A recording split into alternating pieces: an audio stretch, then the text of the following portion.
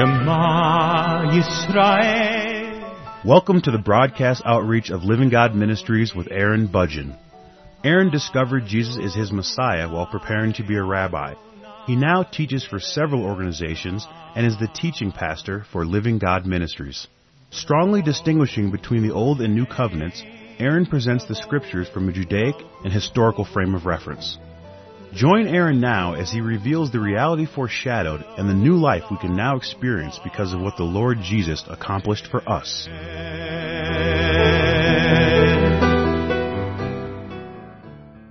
In the previous program, I was talking about Galatians chapter 1, verses 1 through 4, and I was introducing the importance of understanding that there were different gospels that were promoted during the time of the Apostle Paul, and that's why he said that there were people who were believing in a different gospel. And it's the same way today. It really hasn't changed since then, that there are different opinions, different beliefs concerning what the gospel is or is not. And it's always important to ask people about what they believe the gospel truly is. I mean, it's easy for somebody to say that they're a Christian, but it's a lot harder to answer the question, so how would you describe the gospel? That's a much more difficult question to answer, but it is a reasonable question.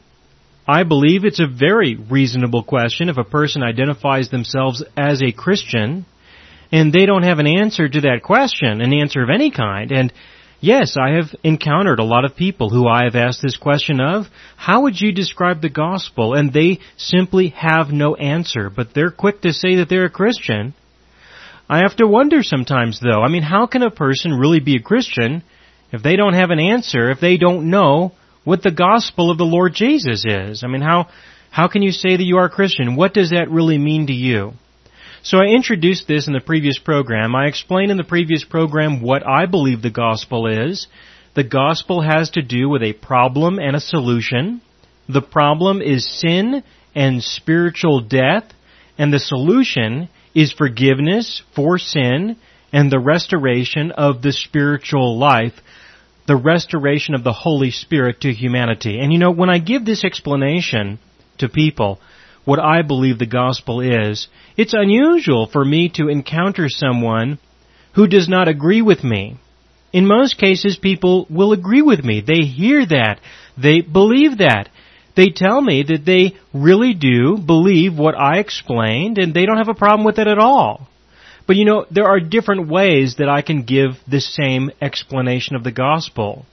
For example, if I say it is necessary to rest in the complete forgiveness of sins, it was necessary for Jesus to deal with all sin, the entire sin of humanity, past, present, and future, because if He did not deal with all sin, then the next time you sin, you would lose the Holy Spirit. The Holy Spirit would depart from within you. And so for that reason, there is no sin that will ever be held against you ever again.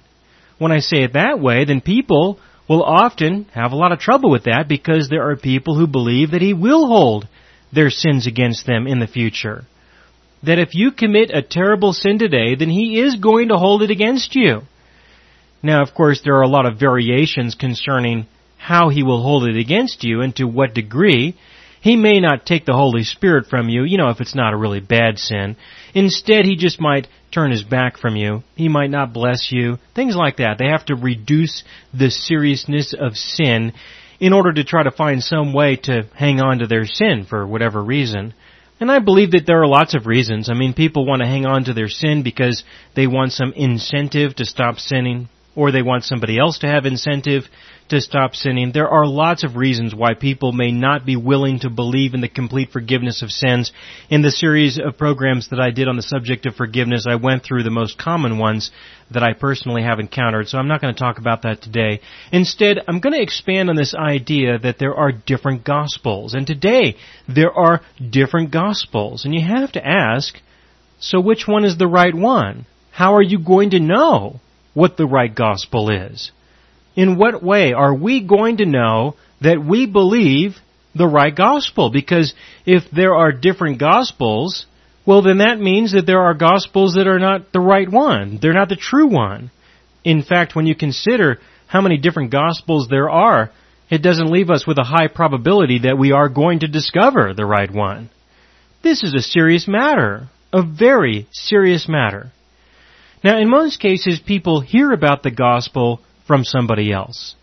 I believe that the Lord our God has sent people into the world for the purpose of sharing the gospel with other people, and to do that, they have to know the gospel. And I believe that He is very active and He is very effective in doing this, that He has used people ever since He came to spread the good news of who He is and what He has accomplished throughout the world, throughout the history of humanity since He died and rose from the dead. And I believe He's been very effective concerning that.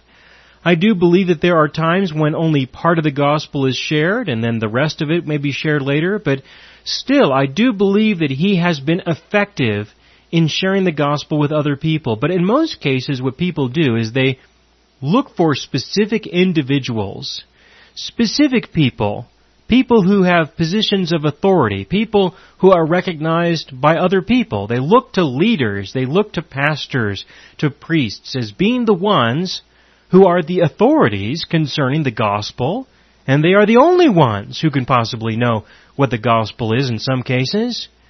But I don't believe that. I really do believe that regardless of what position a person may hold in society, regardless of what role they have or they don't have in the society that they are a part of, I believe that the Lord Jesus can send anyone, in any way, at any time.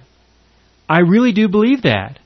I believe that everyone who is born again by the Spirit of God can be used by God in order to share His good news with somebody else. I really do believe that. You know, sometimes people say I have a little bit of an attitude, especially when I'm not interested in hearing what they have to say. Now, to them, they would say I have an attitude and I have no interest in other opinions or other beliefs that I don't agree with. But you know, the reality is that when I take that kind of a position with people, which is not unusual, the reason why is because I've already considered those things. I've already considered those opinions. I've already thought about that. And I have actually taken a position against it. I have actually made a decision where I just simply don't agree with that. And I think that if they want to believe that, they can believe that. They don't need me to agree with them in order to believe whatever it is that they believe. If you are listening to me right now and you don't agree with some of the things that I believe, or maybe everything that I believe, if you don't believe the things that I teach, then good for you. That doesn't mean that I see myself as being higher or greater than you are. It just means that I believe that you can believe whatever you want to believe, and I believe that I can believe whatever I want to believe. I've taken a position. Don't waste my time. I'm moving on in my life. If you've taken your position, don't waste your time with me. Move on in your life. And if the Lord leads you in that direction, then good for you. Because I personally believe that you are accountable to Him. You are not accountable to me. And in addition to that, I don't believe I'm accountable to you either. I believe I'm accountable to Him. And I believe that if there is something that I believe that is not true, then He will find some way to get through to me. At some point, in some way, at some time. I trust my God concerning that, and I believe that He will grow and mature me as He sees fit. But you know, sometimes people can misunderstand that kind of an attitude, that kind of a position, and say, oh, well, you're just some arrogant whatever, you know, stuff like that. But in reality, it really is the expression of conviction, the expression of belief, the expression of an individual who has already gone through all of those issues that people usually want to talk about or discuss or whatever. But in saying that, what I want you to consider is that there really are no special people in that sense. There really are no special, unique people. Now, I do believe that the Lord may share a unique message with an individual to share with others. But that doesn't make the individual anything special or unique. That just means that the Lord used them at that time in that way. He uses me at different times in different ways. And He has given me messages and thoughts and ideas and things that I've never heard anybody else talk about. But do I see myself as being greater than everybody else just because of that? Absolutely not. So yes, it is true that the Lord does use individuals in certain ways, in certain capacities, and that these ways and capacities, these positions may easily change. But that doesn't mean that any one of his children is any less than another, or any one of his children is any greater than another.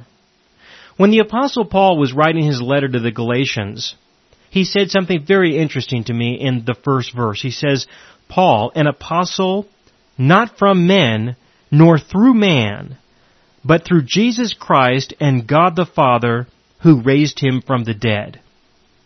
He said that he was an apostle, which means, in effect, that he was sent by the living God, by the Lord Jesus. He was sent because of the message that was given to him. He was effectively sent to share that message with others. That was his apostleship.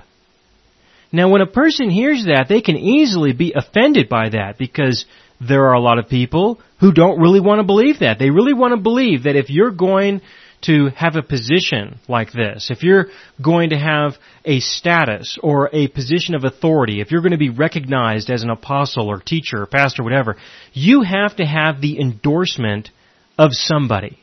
You've got to have somebody endorse you. You've got to have some credentials of some kind. You've got to have a seminary degree. You've got to have a panel of pastors or whoever that has to endorse your position, things like that. And they don't really want to believe that maybe Jesus might send an individual, might send someone who has never been given any credentials from anyone at all.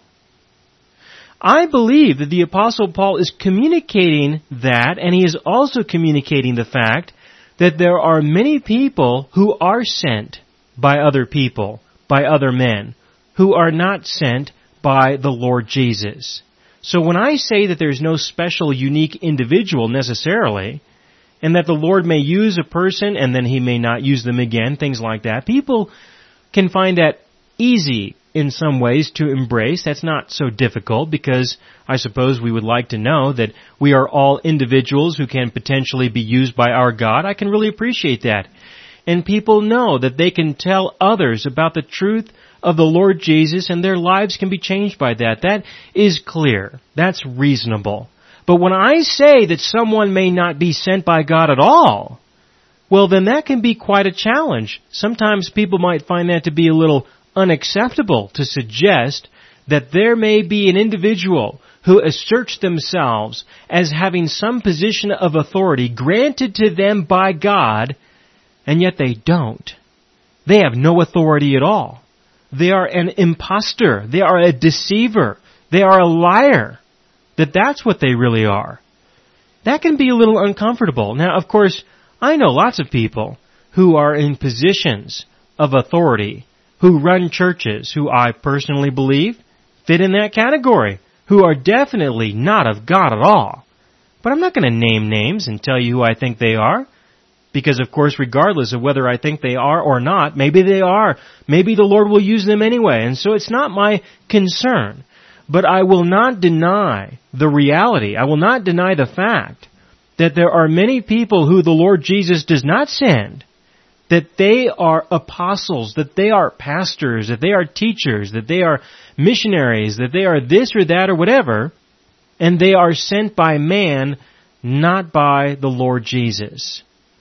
This can be very difficult for people to consider, a whole lot of course, because they might be a part of some congregation that's being run by some person who may be there just because some other man gave them some endorsement as opposed to the Lord Jesus. And sometimes that might feel a little uncomfortable. I can appreciate that. I can understand that. I really can.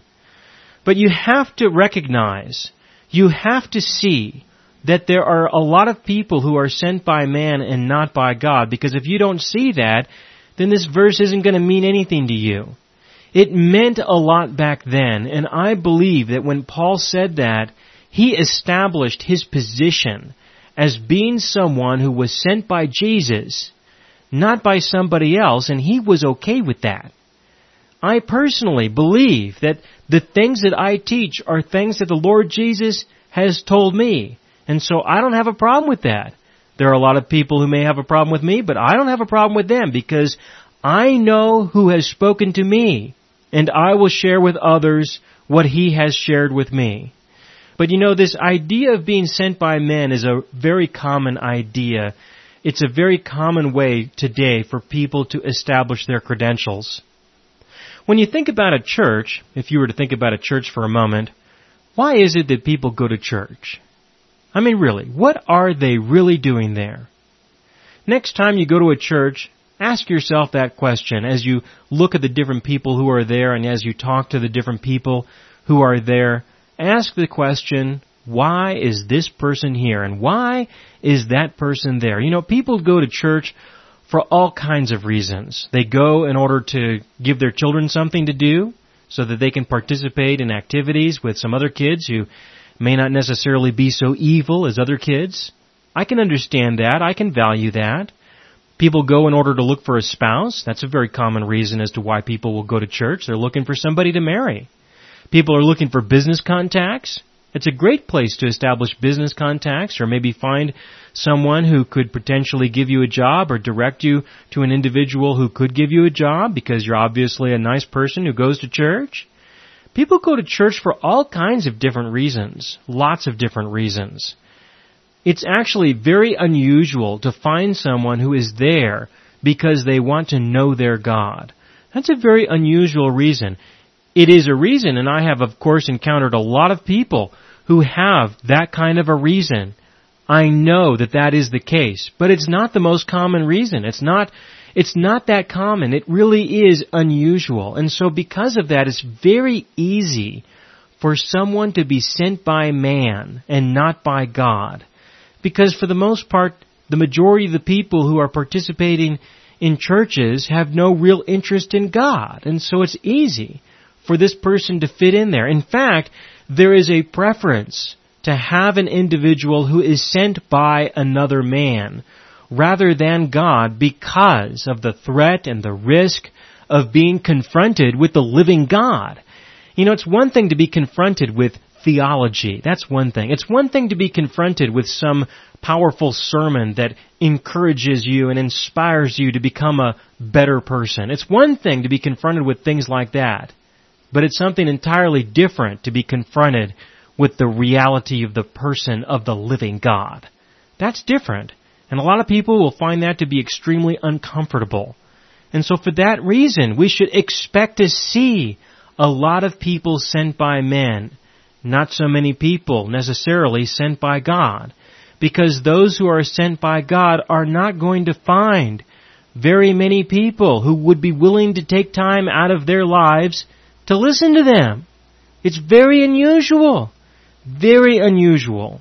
So you can't use numbers in order to establish the credibility or the credentials of an individual.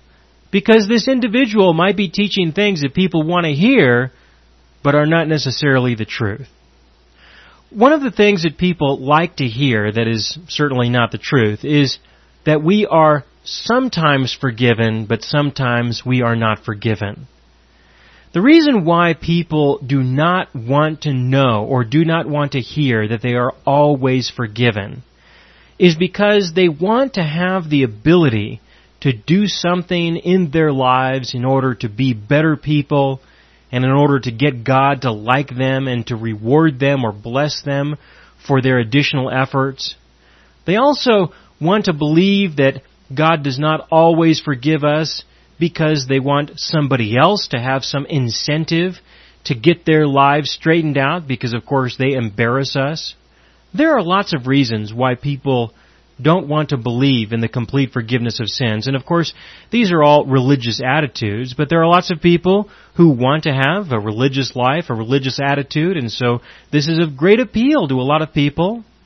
There are a lot of people who don't really want to embrace the complete forgiveness of sins because of the consequences of believing that there are consequences that they personally believe are unacceptable. In the series that I did on forgiveness, I spoke about a lot of consequences. I talked about the religious pride that people feel when they feel that they are able to accomplish living a better life. I explained that people don't want others to be forgiven, others who have violated them or others who are embarrassing them. They're trying to control other people. And so they want someone who will tell them and others that forgiveness is not complete. It is not something that has been total. It's not something that our God did for the entire world already. There are lots of reasons why people do not want to embrace forgiveness. But you know what happens with that is that eventually you start to promote or you start to present a different gospel, one that is not real. The good news of the Lord Jesus is that He died for the sins of humanity. He died for the sins of humanity so that He could restore to people the Holy Spirit that was lost in Adam. That's the good news. Now, in many cases, people believe in forgiveness. They will acknowledge the truth of the restoration of the Holy Spirit, but they won't really embrace it for themselves. They'll just hang on to forgiveness, but not necessarily the restoration of life. And the variations that people live in their religious lives, the variations tend to be this fluctuation concerning how much forgiveness do we have and how much forgiveness do we need to constantly try to obtain, things like that. That's usually where the variations come from in the different congregations of people. And people will struggle in their religious lives because of these variations until they finally come to the end of it all and realize that the sin issue is over. And then they will have the opportunity to walk in the newness of life. Otherwise, they never will. But at what point does this become a different gospel? When does a person believe a different gospel? Because when you talk with people about the gospel, when you talk with people about Jesus and you ask questions about what people believe and why, you can find a lot of common ground. And I have found a lot of people who I believe are Christians. I believe they are saved. And yet in many ways they are so deceived that they will remain, in my opinion, a baby in Christ until they die. They will never mature at all. And I believe that the Lord has a place for them in the kingdom of heaven. But what they believe and how they live, to me, in a lot of ways, is a different gospel. It's not the right one. So where is this line that people cross that puts them in a position where they believe a different gospel and they may not be saved? Where is this line? I don't know. I don't know. And I don't think I need to know. I really don't. I believe that the Lord our God will make a good decision concerning these questions, but I will at least acknowledge that there is a line that exists.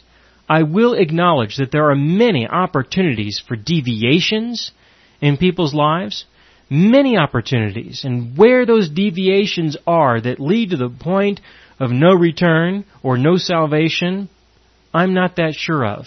But what I am sure of is that the Lord will make a good decision concerning these matters. When the Apostle Paul had his disagreements with the other people that he interacted with during his time, when he had disagreements, he was very clear about his position, and they were very clear about their position. And he was very clear and aggressive about telling people that they did not live according to the true gospel on some occasions, and on other occasions, he was not. He was not that aggressive about those circumstances. And I believe that that was an exercise of wisdom and that he was led by the Holy Spirit concerning those different opportunities and those different circumstances.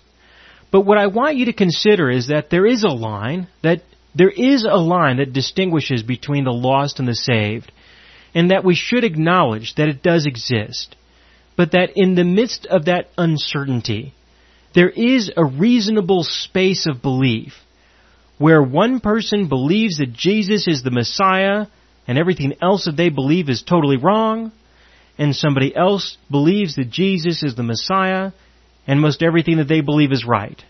That there is some space in between the two that our God allows, so that even on one extreme it may seem like this person believes in a different gospel versus the other who believes in the true gospel. It may seem that way.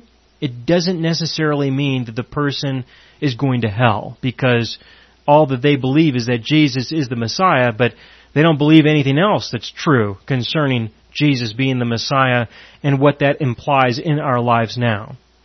So I'm going to talk about this transition that people experience, if they experience it at all. But at some point a person gets saved, they're a new creation, they're a baby in Christ, and at some point you expect that they would mature. And I'm going to talk about that space in between and explain that this can often be measured by a person's discovery of the gospel more and more, and their discovery of the implications of the gospel, and this would require that an individual have a poor understanding at first and then a very good understanding later.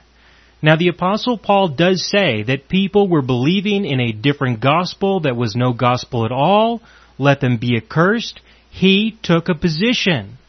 And if I had to make a determination to identify where that line was that could be crossed, that would lead us to the point of saying that somebody believed in a different gospel and they were certainly at risk, where would I identify that, especially in the context of what Paul wrote in his letter to the Galatians?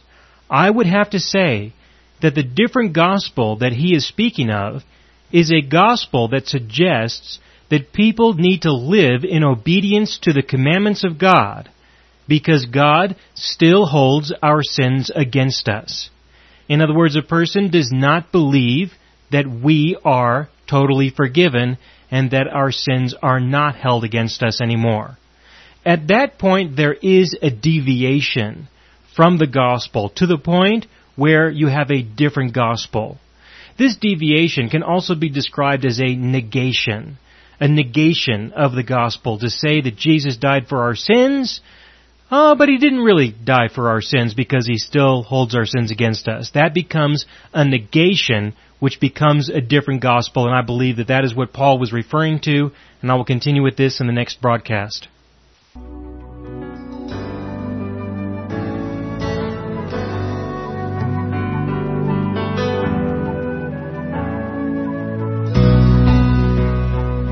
You have been listening to the broadcast outreach of Living God Ministries. You can hear all of our programs for free through our radio archive at livinggodministries.net. That is, livinggodministries.net. Do help us develop new radio programs and continue broadcasting on this and other radio stations. Send your contributions to Living God Ministries, P.O. Box 38353, Colorado Springs, Colorado 80937, or use the donation link on our website, livinggodministries.net. That is, livinggodministries.net.